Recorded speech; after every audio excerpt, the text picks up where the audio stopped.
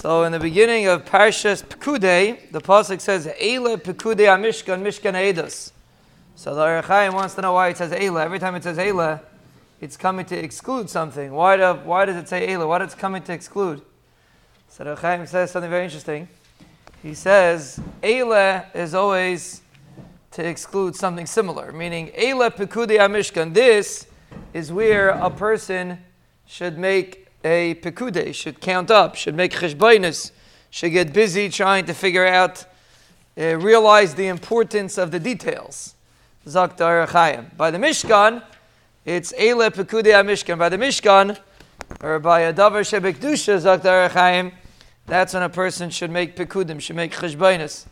When it comes to Gashmias, of course a person has to do hishtadlus, but it doesn't have to preoccupy your mind, and it doesn't have to occupy your mind, and every minute a person is busy making cheshbonus here and cheshbonus there, and his mind is full of Gashmias. Eile Pekudai HaMishkan. These are the places that a person should make pekudai, should count, should make cheshbonus. But in physicality, Zak the Orach Chaim, you have to do hishtadlus, but those overextending cheshbonus are not necessary. As the Orach Chaim says, very interesting concept. But under that he says that's the Torah is coming to exclude. We should bet. Why? Because you have to realize the primacy of ruchnius. Realize many people, they put their main focus on their business, and when it comes in, we'll figure it out. Pesach, we'll figure it out. We'll give Zechan Eitzah. When it comes to your business, you don't hand over the reins of your business to somebody else to take care of it. So why by Pesach do you hand over the reins to somebody else to take care of it? Do it yourself. Do it the way you want to do it. Do it right. When it comes to ruchnius, Eile Pekudai HaMishkan.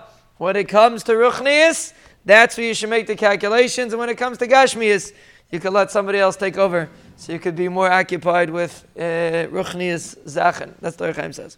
We should Be'ez Hashem be zeiche to make pekudim on our ruchnius. Be'ez Hashem, and that's chos the Rabbi Nishlam will bench us with brachis, hatzlachais, yeshuais, refuais, nechamais, geulais, parnasais, nisim, schuyas, mechilas, ava, kakalas, ischadshas, iskarvas, tshuva, kapara, raimamus, hislavas, mitislavas, shmira, simcha, nachamal simcha lano, Stakas, lano, lachal degalena, lachal mishpachtenu, Olachal Yisrael, Amen. Amen.